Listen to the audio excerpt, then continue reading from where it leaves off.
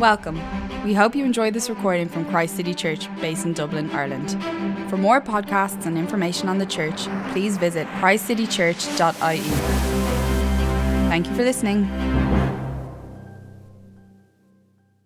From 1 Corinthians 14, verses 1 to 25. Follow the way of love and eagerly desire gifts of the Spirit, especially prophecy. For anyone who speaks in a tongue does not speak to people but to God. Indeed, no one understands them. They utter mysteries by the Spirit. But the one who prophesies speaks to people for their strengthening, encouraging, and comfort. Anyone who speaks in a tongue edifies themselves, but the one who prophesies edifies the church. I would like every one of you to speak in tongues, but even more to prophesy. The one who prophesies is greater than the one who speaks in tongues, unless someone interprets, so that the church may be edified. Now, brothers and sisters, if I come to you and speak in tongues, what good will I be to you, unless I bring some revelation or knowledge or prophecy or word of instruction? Even in the case of lifeless things that make sounds, such as the pipe or harp, how will anyone know what tune is being played unless there is a distinction in the notes? Again, if the trumpet does not sound a clear call, who will get ready for battle? So it is with you. Unless you speak intelligible words with your tongue, how will anyone know what you are saying? You will just be speaking into the air. Undoubtedly, there are all sorts of languages in the world, yet none of them is without meaning. If then I do not grasp the meaning of what someone is saying, I am a foreigner to the speaker, and the speaker is a foreigner to me. So it is with you. Since you are eager for gifts of the Spirit, try to excel in those that build up the church. For this reason, the one who speaks in a tongue should pray that they may interpret what they say. For if I pray in a tongue, my spirit prays, but my mind is unfruitful. So what shall I do? I will pray with my spirit, but I will also pray with my understanding. I will sing with my spirit, but I will also sing with my understanding. Otherwise, when you are praising God in the Spirit, how can someone else, who is now put in the position of an inquirer, say Amen to your thanksgiving, since they do not know what you're saying? You're giving thanks well enough, but no one else is edified. I thank God that I speak in tongues more than all of you, but in the church I would rather speak 5 intelligible words to instruct others than 10,000 words in a tongue. Brothers and sisters, stop thinking like children. In regard to evil, be infants, but in your thinking, be adults. In the law, it is written, with other tongues and through the lips of foreigners I will speak to this people, but even then they will not listen to me, says the Lord. Tongues, then, are a sign, not for believers, but for unbelievers. Prophecy, however, is not for unbelievers, but for believers. So if the whole church comes together and everyone speaks in tongues and inquirers or unbelievers come in, will they not say that you are out of your minds? But if an unbeliever or an inquirer comes in while everyone is prophesying, they are convicted of sin and are brought under judgment by all, as the secrets of their hearts are laid bare. So they will fall down and worship God, exclaiming, God is really among you. Thank you, Leanne, and well done. Let me pray, and then we'll dive in. Heavenly Father, we thank you for your word, even the bits that are tricky and strange and odd and foreign, and we pray that they would become more clear, and that this would help us and do us good as a church, and we might grow to be the people you want us to be here in Dublin. Amen. So, did you see how the passage ended? Did you see it there? Verse 25. So they will fall down and worship God, exclaiming, God is really among you. The Apostle Paul is speaking to a church in Corinth, and he's talking about when they gather together for corporate worship, like we're doing today. And someone comes into the church gathering, probably because they've been invited by a friend who's a non-believer. They don't know who Jesus is, and they've been invited to come and learn. And as they come, the church is prophesying. Someone is speaking a word that God has given them for that moment. And the non-believer, who's never been to church before, feels like it's God's word exactly to them in that moment right there. A personal word from God to them. It's so real and specific and in tune with their life.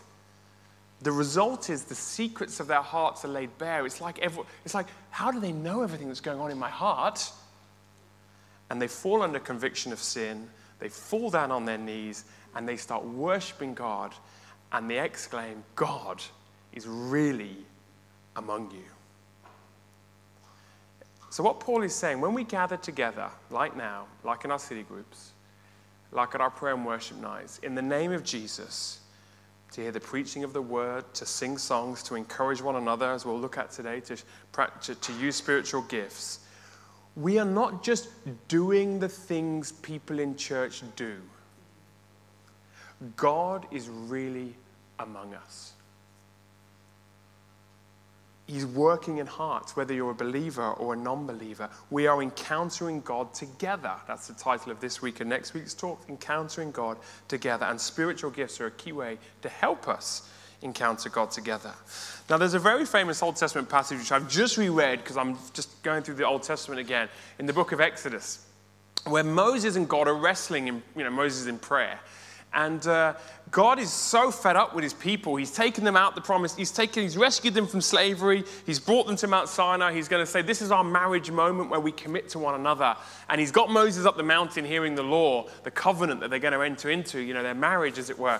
And as they're up there, the people commit idolatry and build a calf and start worshiping this calf. And then they fall into sexual immorality and all other kinds of things. And God is like fuming. And he's going, I just want to destroy the people and start over again. And Moses is like, no, God, you can't do that. What about your reputation?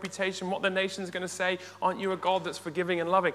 And we see a model of prayer, and he's wrestling with God. And it goes backward and forwards as God is sort of threatening to abandon his people and not go with them into the promised land.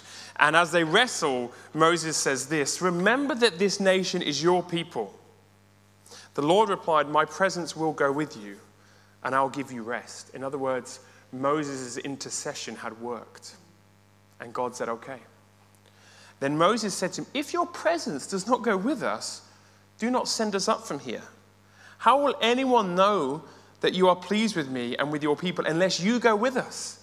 What else will distinguish me and your people from all the other peoples on the face of the earth? So Moses says to God, if you're not going to come up with us into the promised land, don't even send us. What makes us different from all the nations? What separates us as a people of God? What makes us useful in mission is that you're with us, and there's something tangible about your presence with us. And that is why the non-believer in 1 Corinthians 14, who's walked into a church gathering, not sure what they believe, and they don't conclude, well, that was a nice service. They don't conclude, I now know what Christians do. They don't go, I enjoyed that. They say, God is really among this group of people, because I heard something that was so pertinent to my heart. And so this week and next week, we're going to think, how do we encounter God together? And particularly as we practice the gifts of the Spirit, and we use the gifts of the Spirit God has given us, and the gift of tongues, and particularly what Paul seems to be saying, prophecy. Now remember, in the situation in Corinth had got out of control. It wasn't so much the use of the gifts, it was the abuse of the gifts of the Spirit. And it was chaos, and it was divisive, and there was lots of pride, and the church was falling apart, and it was not a good use of the practice of the spiritual gifts. So the problem we have is we don't actually have Paul saying, this is how you should use spiritual gifts. We have him saying, this is how you don't use them, and here is some advice on what you should do in Corinth with your mess. So it's kind of hard to unpick how we should always apply these things. But I think there's 3 clear instructions that we get, and they're not my most pithy titles, and I apologize. Eagerly desire the gift of prophecy, because it builds up the church, verses 1-5. Ensure intelligibility, because it builds up the church, verses 6-19. And consider the non-believer, so they maybe not be put off, but converted, verses 20-25. None of you are going to remember those 3 points in terms of they're too long. But hopefully the basic idea you will, or you could write them down. Look at verses, so ensure, eagerly desire the gift of prophecy because it builds up the church. Don't worry about the Wayne Grudem quote for now. Look at the argument in verses 1-3. Let me read it again. Follow the way of love and eagerly desire the gifts of the Spirit, especially prophecy. For Verse 2, anyone who speaks in a tongue does not speak to people but to God. Indeed, no one understands them. They utter mysteries by the Spirit. But the one who prophesies speaks to people for their strengthening, encouraging, and comfort. Paul's argument seems to be really clear. In chapter 13, he's basically saying, you guys don't know how to love each other. Let me tell you what love is. Love is patient, love is kind, it does not envy. and love's going to go on forever when the gifts are going to cease and all that kind of stuff. It's an amazing chapter. So he starts chapter 14 to this church that's divided and fighting, especially over spiritual gifts, and says, now love each other. So he says, follow the way of love. Do you see that verse 1? Love is more important than gifts. Love dictates how we use our gifts. Now, if we're following the way of love, we will be thinking not about what's good for me, but what's good for the church. And then he says, if you're thinking about what's good, or edifies is the language he used, builds up, what strengthens the church, we'll be thinking, what gifts could I ask for or use that I know is going to be good for the church? Not what gifts do I have that I just want to use. That's not love. Love says, what gifts do I have that I could use to benefit others? And his basic argument is, the gift of tongues, which we're going to come to, this private language we can have with God in prayer, is for you and God. It doesn't edify anyone else. No one else can understand it. So whilst it's very good to have this gift, he's basically saying prophecy is a lot better, because if you're acting in love, you're not going, well, I've got this lovely gift that's just between me and God. You're going, I can actually bring a word to the church that would be an encouragement. So the argument's simple. If you're following the way of love, you will seek to use gifts that build up the church. Therefore, prophecy is greater than tongues. Because prophecy is something that people can understand. Tongues is something people cannot understand. Now, we're going to come to it. Paul is not down on tongues, but he was wanting to say if you're following love, you'll think about gifts in a different way. So what are gifts of tongues? Wayne Grudem, who's done a lot of work on this, said speaking in tongues is prayer or praise spoken to God in syllables not understood by the speaker. Paul talks about we don't use our mind later in the passage. Or Michael Green said tongues are a Holy Spirit language designed to enable people to worship God in greater depth and with greater release in their inner being, rather like the love language of a happily married couple, which may not mean anything when the words are analysed, but which denote the intimacy and trust of the people concerned. So tongues, speaking in tongues. Now there's earthly languages that we're given. With Day of Pentecost, but Paul talks about the tongue of men and angels and the fact that no one could ever understand these. They must be interpreted. So there seems to be two different types. There's earthly tongues and then there's heavenly tongues. And then prophecy. What's prophecy? Well, here's a definition again from Grudem, who's done a lot of work. The reception and subsequent transmission of spontaneous, divinely originated revelation, telling something that God has spontaneously brought to mind. And so it seems that this is a gift that when we gather together in our various contexts, Sundays, city groups, prayer and worship nights, or just together as believers, there could be something spontaneous, an impression, a thought, something, I think this is appropriate for you right now. Or I just think this is appropriate, I'm not sure why. A word, a picture, a scripture, a dream. Paul talks about a revelation here. Something's just come to me in this moment, and I think I need to share it. He talks about words of knowledge in chapter 12, something very specific to a situation that you might have. Now, we're going to look more next week because Paul goes into a lot more detail about how to use these gifts, the actual practicalities of them. But here's the key point. We must not forget this. Tongues are upward, prophecy is downward. When I speak in tongues, I'm speaking to God, or I'm praising God, or I'm singing to God. But it's me going to him. When I prophesy, or when someone prophesies, it's God speaking to the church through someone. So tongues are upwards, not vice versa, and prophecy is downwards. So Paul underlines that. Look at verse 4. Anyone who speaks in a tongue edifies themselves, because you're just speaking to God. But the one who prophesies edifies the church. Since tongues is between you and God, you might be having a great time, but it's not for the church gathering, he's going to say, because when you come to church, you're thinking about what builds up the church, not what builds you up. So verse 5, he says, I would like every one of you to speak in tongues. He's not down on tongues. They seem to be very much a part of Paul's personal devotion. We'll see it in a moment. I think it's verse 18. He says, I would like every one of you to speak in tongues, but even more to prophesy. The one who prophesies, this is the key word, is greater in terms of their use, greater in love. That's what he means. In greater than the one who speaks in tongues. And then he qualifies it. Oh, unless there's an interpretation of the tongue, in which case it starts to act like prophecy, because now we can understand it. And it does build up. We can join in, we can celebrate your praise and your worship to God, and it can encourage me. So, that brings us on to our next point. Eagerly desire the gift of prophecy because it builds up the church, and that's because it leads to intelligibility. Ensure intelligibility. what you're doing in church can be understood, because that builds up the church. If it's not intelligible, no one understands what's going on, and what's the point of being here? So the argument, act in love, therefore look to build up others, not yourselves, therefore prophecy is greater in tongues, therefore ensure everything you do is understood, so others can understand and engage. So verse 6 says, now brothers and sisters, if you come to me and speak in tongues, what good? There's no love. What good will I be to you unless I bring you some revelation or knowledge or prophecy or word of instruction? And I want you to notice the variety there. It's not like one type. There's a prophecy, there's a word. We're going to see there's a hymn. There's lots of different things. And Paul then draws two analogies in verses 7 and 8. One is from music and one is from battle. And he says music doesn't have value unless you have distinction in the notes. Otherwise, it's just a wall of noise and it's not helpful. But if you have distinction, and people like Emma can do what she does on the piano, it's beautiful, the noise, and Edwin on the guitar. The distinction is what helps make it beautiful. So when you come together, you should be able to understand all the different parts, not just a wall of noise. And then in the battle idea, it's like you can't call people to battle unless they can hear the call to battle, the trumpet. If it's unintelligible or they can't hear it, they can't understand it, you won't be able to mobilize an army.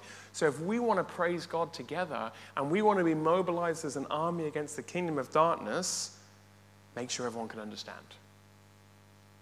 Otherwise, Paul says in verse 11, they'll be a foreigner to you.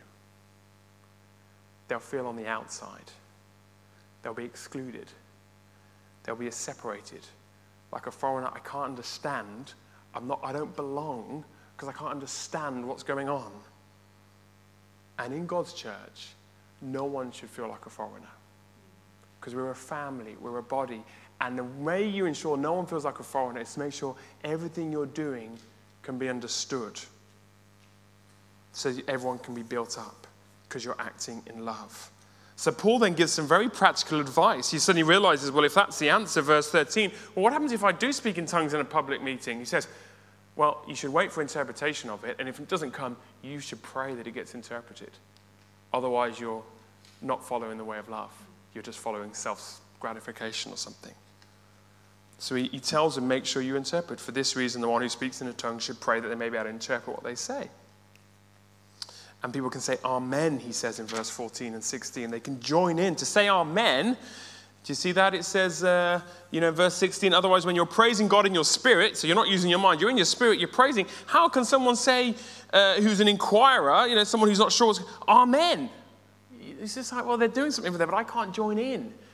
I'm excluded. I'm a foreigner. I'm not invited. And it creates a division that Corinth had. And it was all fueled by their pride. Notice again, tongues is vertical. We're praising God. It's not God to us, it's us to God. Paul keeps banging on that edification. The edification is a sort of old-fashioned way for building up, strengthening, encouraging. Edification of others is what matters, not edification of myself, because I'm acting in love. Therefore, it must be intelligible so others can participate and no one feels like a foreigner. And in my experience, I grew up in quite a charismatic church context and background, which I'm so grateful for, where gifts of the Spirit were used a lot. I would experience both of these things Paul's saying. Sometimes you get the verse 25 experience, where God is really amongst us. And other times you get people going, I feel like a foreigner here, and this is actually causing division and harm. So we must take on what Paul is saying if we as a church want to grow in this area. Note, please make sure you hear, Paul is not negative. He's not down on speaking in tongues. He's down on unintelligibility when no one understands what's going on. So often his conclusion is to just go and do the tongue sing on your own. And he kind of says that at one point. So yeah, he says it in verse 18 and 19. I thank God that I speak in tongues more than all of you, but in the church I would rather speak 5 intelligible words to instruct others than 10,000 words in tongues. Now, Paul has one more line of argument. You following the argument? Act in love. Love dictates everything. Love is greater than gifts. You can speak in the tongues of men and of angels, but if you don't have love, you're like a clanging, cymbal and all the rest. Act in love. If you're acting in love, you're thinking not about myself, but how to build others up. Therefore, prophecy is greater than tongues because people can understand it, and therefore it builds them up. But it's not just on the believers present. Paul wants us to go, also, if you're acting in love, you're thinking about those present in your meeting, that are non-believers. And you're thinking, what can we do in our meetings to make sure that non-believers have every chance to get to know God and aren't put off, but they're converted?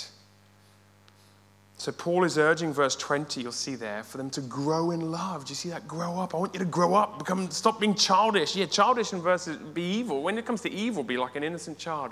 But in the way you act in the church, start to mature. And then in verse 21, and this is where it gets confusing, and you stay with me. He quotes the prophet Isaiah. Do you see there, verse 21? With other tongues and through the lips of foreigners I will speak to this people, but even then they will not listen to me, says the Lord. God's people, when Isaiah wrote that prophecy, were in exile in Babylon. So God had judged them for their sin, and they'd been sent into exile. And in exile, they heard foreign languages, foreign tongues. They couldn't understand because they were in a foreign land. And Paul therefore says, you heard from the lips of foreigners. Do you see that? Now, he's just talked about being a foreigner, and it's not positive. It signifies exclusion and separation and division in the church. So Paul is saying the prophet Isaiah was giving a warning of judgment. In other words, when we hear tongues, and Paul's thinking, I think, of lots of people speaking in tongues all at once, and we can't understand what's going on, he says, you're experiencing God's judgment. It's not a sign of blessing. It's a sign of judgment on the church, as it was when they were in exile. And it was a sign of judgment when no one could understand what was going on because they were in Babylon. So like when Israel was in exile and had foreign tongues, they were not experiencing God's blessing, but judgment. And so then Paul's conclusion, verse 22, is, tongues then are a sign not for believers, but for unbelievers. As I understand what Paul is saying, he's saying uninterpreted tongues in a public meeting are a sign of God's judgment on non-believers, because they will end up being like a foreigner and not know how to get involved and excluded and put off. So that's why in verse 23, Paul says, so if the whole church comes together and everyone speaks in a tongue and inquirers or unbelievers come in, what will they say? You're out of your mind, because your mind's not being used when you speak in tongues. Paul keeps saying that. And they'll be put off. It won't make sense to them. Let me give you a personal example.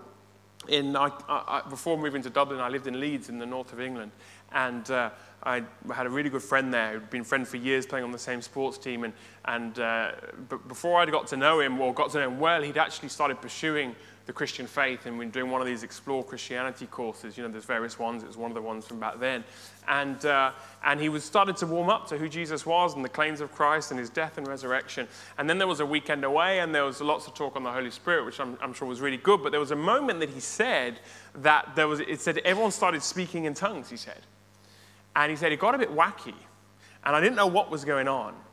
And he cites that experience as to why he then started to drift off and not keep pursuing the Christian faith. Now, my friend had a lot of stuff going on. I'm not saying that was the only thing that put him off Christianity, but Paul seems to say that's exactly what happens. When people don't know what's going on, and it's all a bit crazy, and they can't get engaged, and they feel like a foreigner, it ends up being a sign of judgment. And they're driven away. So if my interpretation is right, then Paul then goes on to say in verse 22, so he said, tongues then are a sign not for believers, for unbelievers, a sign of judgment. Prophecy, however, is not for unbelievers, but for believers. And then we start scratching our heads because we go, wait a minute. So prophecy is for believers, but then he goes on to describe a moment when an inquirer comes in and prophecy happens and they were converted. So how does it work? My understanding of this, okay, so tongues are a sign of judgment for non-believers if they come in and it doesn't make any sense.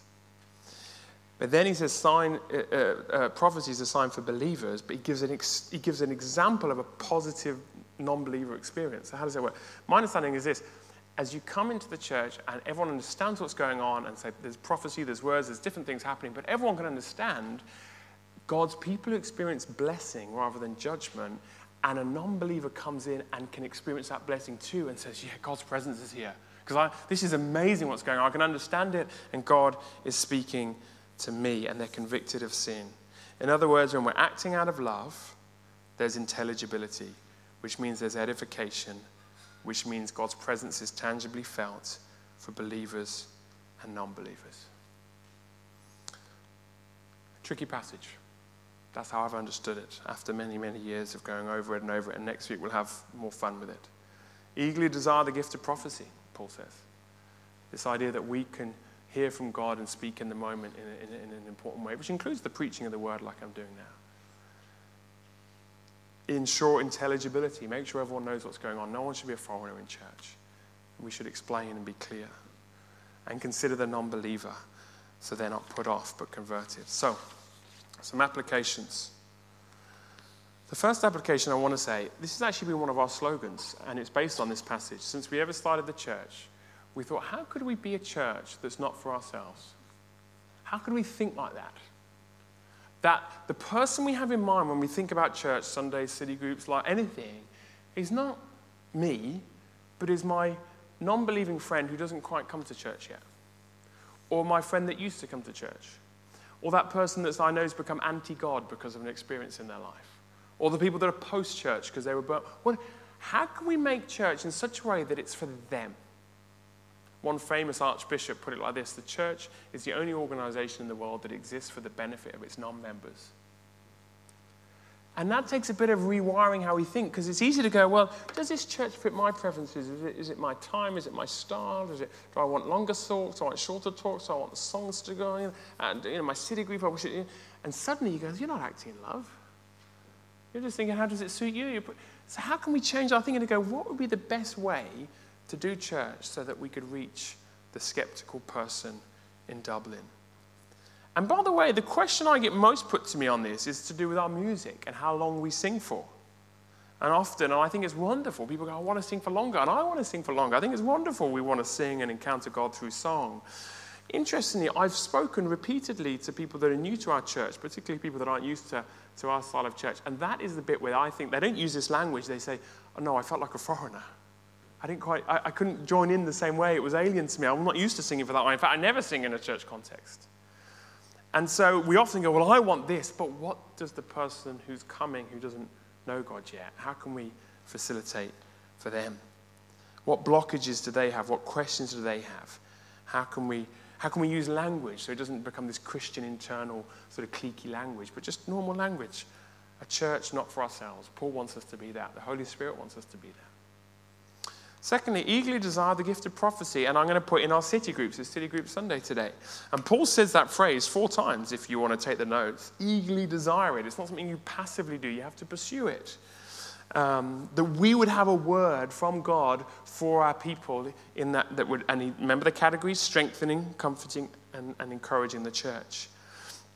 So that's why we have this questionnaire, to figure out what are our spiritual gifts. And then in your city group to discuss them and go, well, how do I use that? And what is that? And that's an interesting one. I've never heard of that.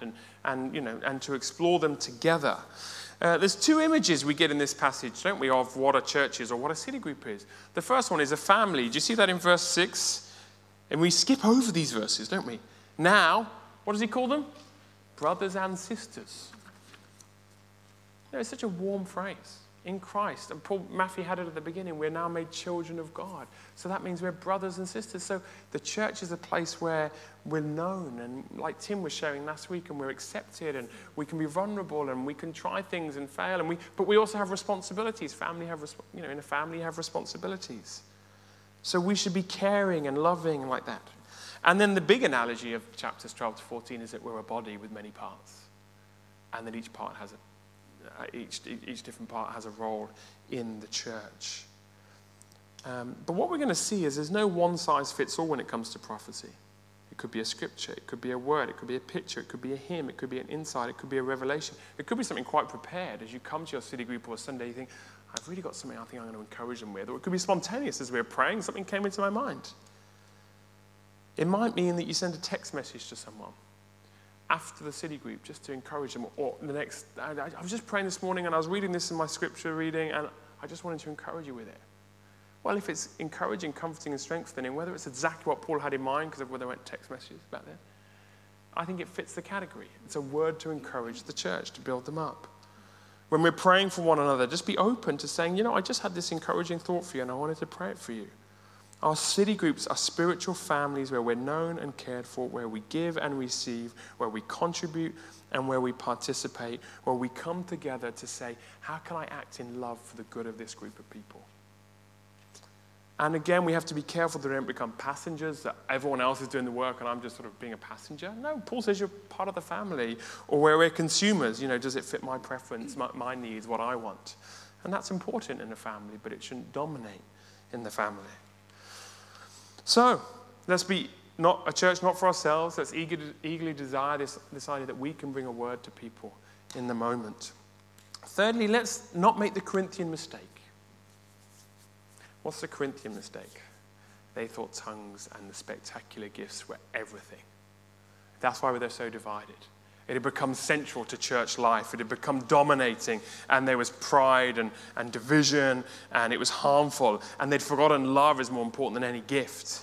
And Paul has to write and go, oh, you've messed it all up. Oh, no, tongues are good, but get them in their place, Don't always focus on the exciting stuff. Just get on with it. There's other spiritual gifts of helps and of administration. They're all important.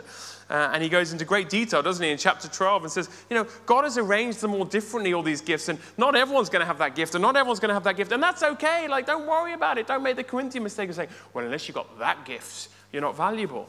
Every gift's important, and Paul even says, God has arranged that those that seem to have less glory get more glory in the church. How can we practice that? And how can we ensure there's no envy and jealousy and insecurity in our lives? Because we're not going, oh, I want that, and we should all have that, and that's the best one. Just celebrate what God has given you and practice it and learn. But don't force it, and we're not going to conjure anything up, and we're not going to suddenly put it front and center like they had at Corinth, which had brought the divisions. And remember, their gifts. We had some training yesterday as a group of leaders from a lovely couple on spiritual gifts. And, one of the things is that their gifts are not rewards. You don't earn these gifts. And a lovely idea, it's such a simple but profound thought, is, because their gifts are not rewards, your spiritual gift doesn't give you any indication of your spiritual maturity. It's not like the more spiritually mature get this kind of gift. No, they're gifts. They're not rewards. Spiritual fruit. Love, joy, peace, patience. 1 Corinthians 13 shows your spiritual maturity. Spiritual gifts don't give you any indication on who's a mature Christian. But the gifts, the fruit of the Spirit, do give an indication. And then fourthly, kind of to finish where I started, whilst we're not going to make the Corinthian mistake, would we hunger for God like they did? Would we have their zeal, their passion? Would we be like Moses, we don't want to do anything if you're not here, God? We don't want to just go through the motions. It's not like we just, Lord, you've got to come. You've got to be here. And would we seek God and expect him? Yes, the Corinthians have got out of control. Yes, they needed correction. Yes, they needed direction. Yes, they needed tons and tons and tons more love. But I love their expectancy, their life, their joy, their zeal, the desire for the presence of God. The Corinthians weren't dull. You imagine it was pretty interesting to go to church in Corinth. And so may we have a hunger for God and seek the Spirit's fullness in our lives in every way. The Spirit's the one that brings us that power to witness for Jesus. The Spirit's the one that gives us that power to live for Jesus. The Spirit's the one that gives us the power to speak for Jesus. The Spirit's the one that brings us that freedom from those inner hurts. The Spirit's the one that brings peace that transcends all understandings when we're in turmoil. The Spirit's the one that, it says in Romans 5, sheds abroad the love of Christ in our hearts. The Spirit's the one that, it says in 1 Peter, brings an inexpressible and glorious joy. Oh, do we hunger for the presence of God and not settle for less? And one thing I just want to encourage you, that's what prayer and worship night should really be about. And I'd encourage you to prioritize and make them. Lord, I'm coming and we have no agenda. I just want to pray and I want to sing and I want to know you. And as a staff team and as a leadership team, we fast once a term before one of the prayer and worship nights. And fasting, and there'll be a blog, republished, you can read all the details. But primarily fasting is saying, I'm hungering for you, God. I'm abstaining from something physical so I can hunger for something spiritual. And that's you. And do something new in me, God. Give me something new of your Spirit, of your love, that I might be able to serve and bless and represent you better. So, let's eagerly desire prophecy. Let's be a church not for ourselves. Let's not make the Corinthian mistake and suddenly put all the focus on this. But let's hunger for God and his presence through the Holy Spirit. I'm going to pray. Just take a moment to reflect and see what the Spirit is doing in your heart now, and how you might be convicted or encouraged or provoked or stirred.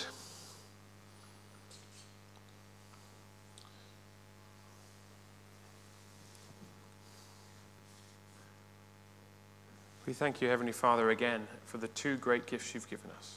The gift of your Son to make us your children so that we might be justified through faith and have peace with you, our Heavenly Father, and have that right standing with you.